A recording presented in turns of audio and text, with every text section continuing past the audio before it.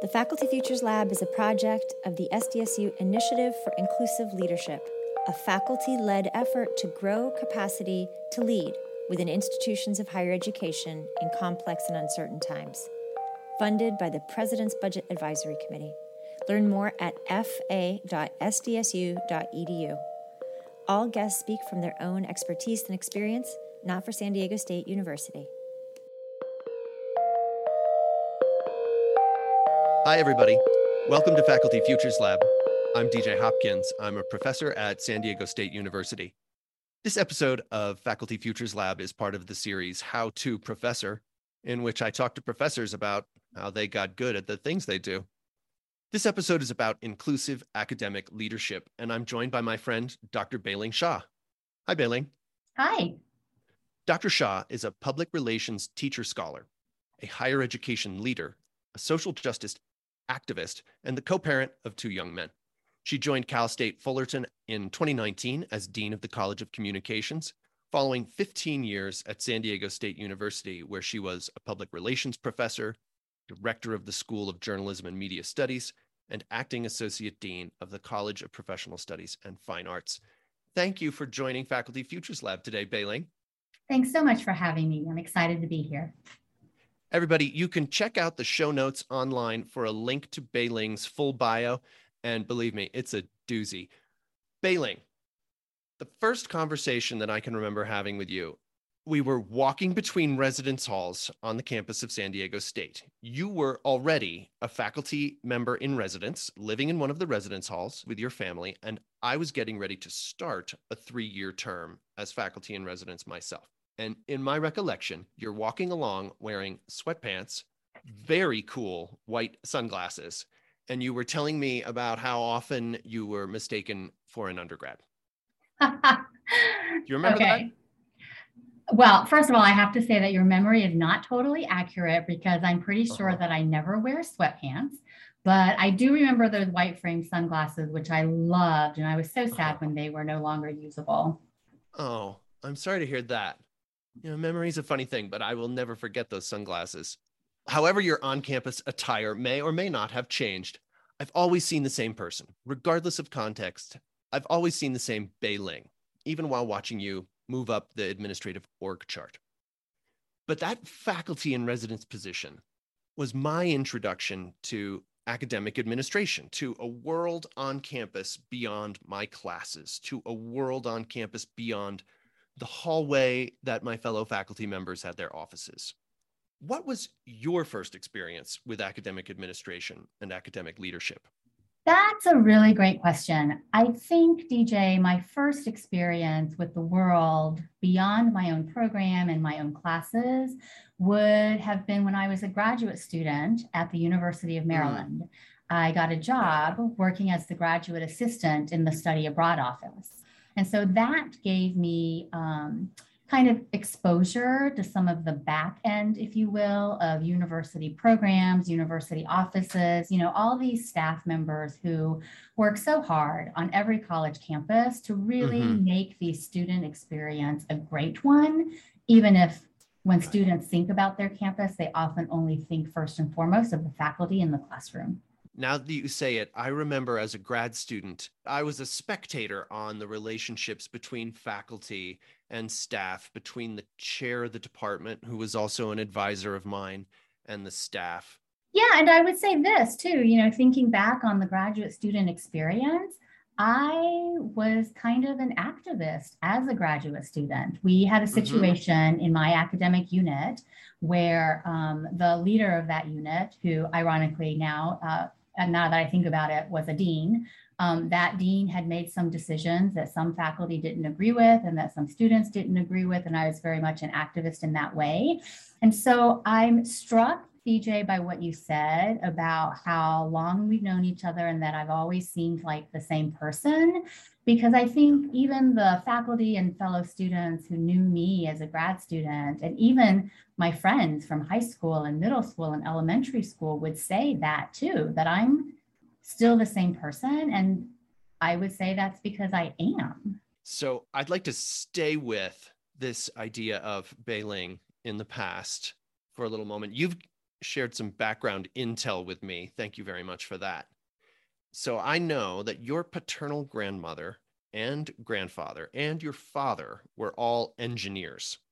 So it seems almost miraculous that you yourself are not an engineer. Yeah, I've actually thought about that. My dad and his parents, as you say, were in the civil engineering profession. My grandmother was the first woman to graduate from the civil engineering department at her university in China. And I think about that a lot. I think about what must that have been like to be literally the only woman in that department at a university pre-World War II in China in the 1930s, right? I think about that a lot. When I think about your question now, in this moment, what I literally just realized is I am a third generation constructor of systems that make societies function. I mean, civil engineers build roads, build bridges, build infrastructure that sustain and develop and grow nations. And in the work that I've done in public relations as a faculty member and now in higher education administration, you could say that I'm doing similar things metaphorically, right? Building but the it's roads, infrastructure. Building the pathways, constructing and really reconstructing, because it needs an overhaul, the academic infrastructure. Yeah. I love that. I literally just realized that in this conversation. So thank you for giving me that opportunity to have this insight. And can we talk about leadership? Well, I think we already are, right? Because once we start talking about the difference between infrastructure that's physical material and infrastructure in terms of institutional systems, we're already thinking about building on a metaphorical level. And I think that's moving in the direction of leadership. So the answer to your question is yes, let's talk about leadership. So I'd like to first define leadership, right? The academic literature on leadership basically defines leadership as the ability to influence change. And I think I have felt that to be true before I ever read that academic definition in a textbook or in an academic journal, because really, back to that theme of being the same person, I have always tried to bring about or to influence change that I thought was needed to make things better, right? And so I think for the purposes of this particular conversation about inclusive academic leadership, I would hope people take away the realization that leadership is not about a title. Leadership is not about a position. Leadership is about the willingness, the ability to influence and bring about change. And you can do that from any space and any place. I think that's really important. As we think about a podcast that's made by professors, I'm assuming most of the audience are professors. I think it's absolutely invaluable for professors to remind each other that we can lead from where we are. Absolutely. We're not in a strict hierarchy. A chair is not really anybody's boss, even though leadership is certainly part of the mandate of a department chair. Similarly, a professor doesn't need to have, as you just said, a leadership title in order to be able to enact change and work with others to bring about the kind of infrastructure you've been talking about. Totally. Hey, I want to slip back in time a little bit to an earlier Beiling who we've already established is probably very similar to present day Beiling. Hey, look, that Beiling went to college and she wanted to study identity. And I want to know why you ended up in public relations rather than cultural studies or American studies or sociology. I'm sure this connection is obvious to Beiling 2022, but can you unpack for me the intersection of identity research and public relations that captured your imagination then and has motivated you so long? I'm happy to talk about it. I don't think that it is a linear progression. I don't know that I showed up in college thinking that I wanted to study identity and then signed up for a public relations class. In fact, it wasn't like that at all. I really wanted to be a writer, perhaps subconsciously because I knew that writing was a form of expressing one's identity. I don't know, but really I wanted to be a writer. And so I started in college. I went to Purdue University in Indiana, and I was an English major. I wasn't able to get the classes that I needed in the major, and plus I had a bad experience reading this ancient text in Middle English. And a friend of mine was the child of a faculty member. And that faculty member said to me over dinner, you know, you would be good at public relations. And I kind of laughed because I had stereotypes of what public relations is, just like everyone else. And I said, no, I think I would be terrible at public relations because I hate people, like really. And so he was like, well, you know, you don't have to like people. We have lots of introverts in public relations. And so this public relations faculty member that was the father of a friend explained to me that public relations is about helping organizations to build relationships with their stakeholders, right? People impacted by organizational decisions. When I really understood that, I think that's where I understood that this discipline, which when I started was very nascent, this discipline had a lot of potential. So as I reflect now, I think I was attracted to public relations because as a discipline, it was having identity problems. As a discipline, it still has identity problems. People think it's propaganda when really it's not.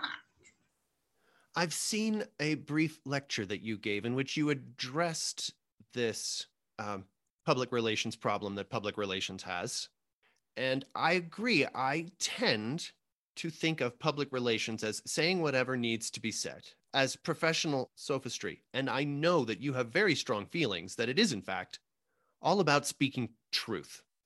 The identity crisis that public relations has as a discipline is not dissimilar to the identity crisis that many academic disciplines face today, that higher education in general faces today, and that individual academics may be experiencing even more intensely during this pandemic period when we've all had a lot of extra time to reflect. So really, the study of identity is about figuring out the connection between who people think you are, which is your ascribed identity, and who you say you are, which is your avowed identity, and how those things align.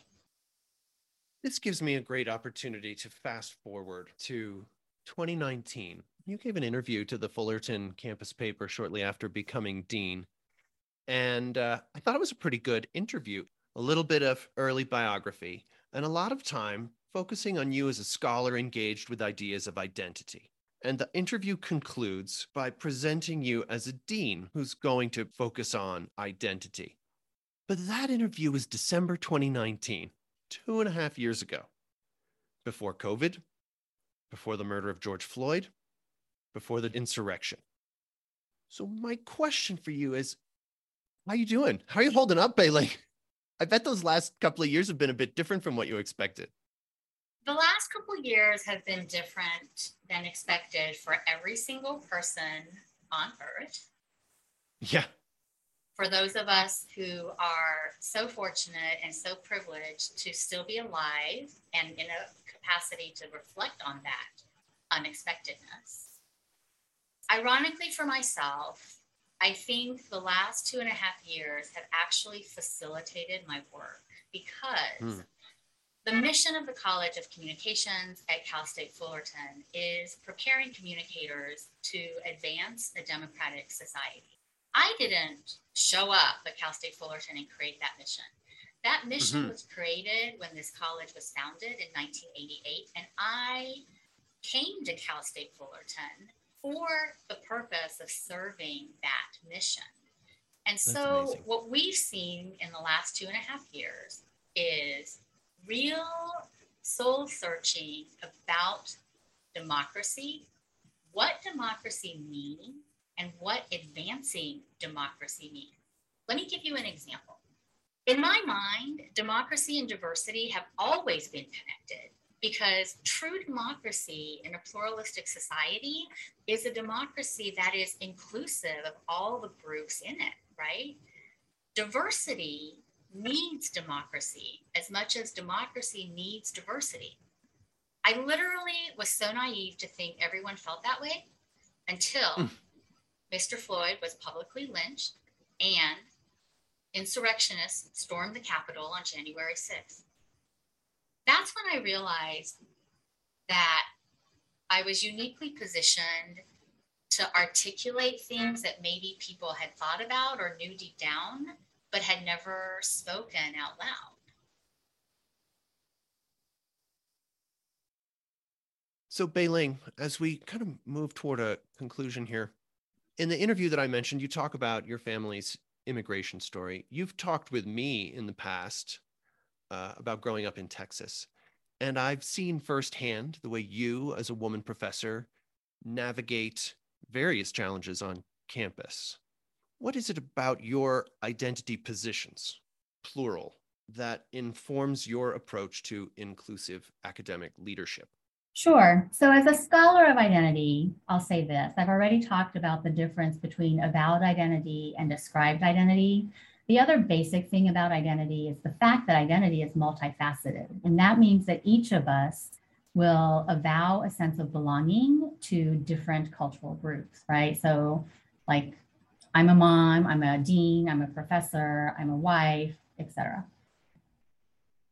Currently, there's a lot of inappropriate application of that concept where people substitute in the word intersectionality, and they talk about intersectional identities because intersectionality is a popular word and lots of people are using it wrong. So when we talk about all the ways in which different identities coexist and intersect in a single individual, that's really identity being multifaceted. Intersectionality is an analytic framework about the ways in which different identities have more or less privilege than other identities. And so intersectionality is about the layers and levels of privilege or lack thereof that each of us have. And so what I would say to answer your question about how my identity positions inform my approach to inclusive academic excellence is this. I would say that I leverage those of my identities that have greater privilege, and I leverage those to influence change. And while I do that, I honor my identities that have lesser privilege. And in doing that, it helps me remember why that change is necessary. Which just brings me back to you as a builder, as your grandmother's granddaughter. You know, as a young child, one of the things that I was forced to do, in addition to take Chinese lessons on the weekend and practice piano for an hour a day, I was also asked to proofread the stuff that my dad had to do for work, because English was his second language and it was my first, right? So I read as a young child way more civil engineering stuff than I ever cared to think about again. But what I can say from that experience is this: as much as civil engineering is about building the roads and building the bridges and building the infrastructure, sometimes to make that building possible, other things have to be bulldozed out of the way. And doing that takes courage, takes willpower, takes a willingness to agree that our current structures and systems do not serve the future that we claim we want. And if we really want it, then we need to do something about it. Thank you so much. I really appreciate your time and wisdom today. Thank you for having me, because this conversation gave me the chance to reflect on things and come to an articulation of things I've held inside that I didn't realize I was holding.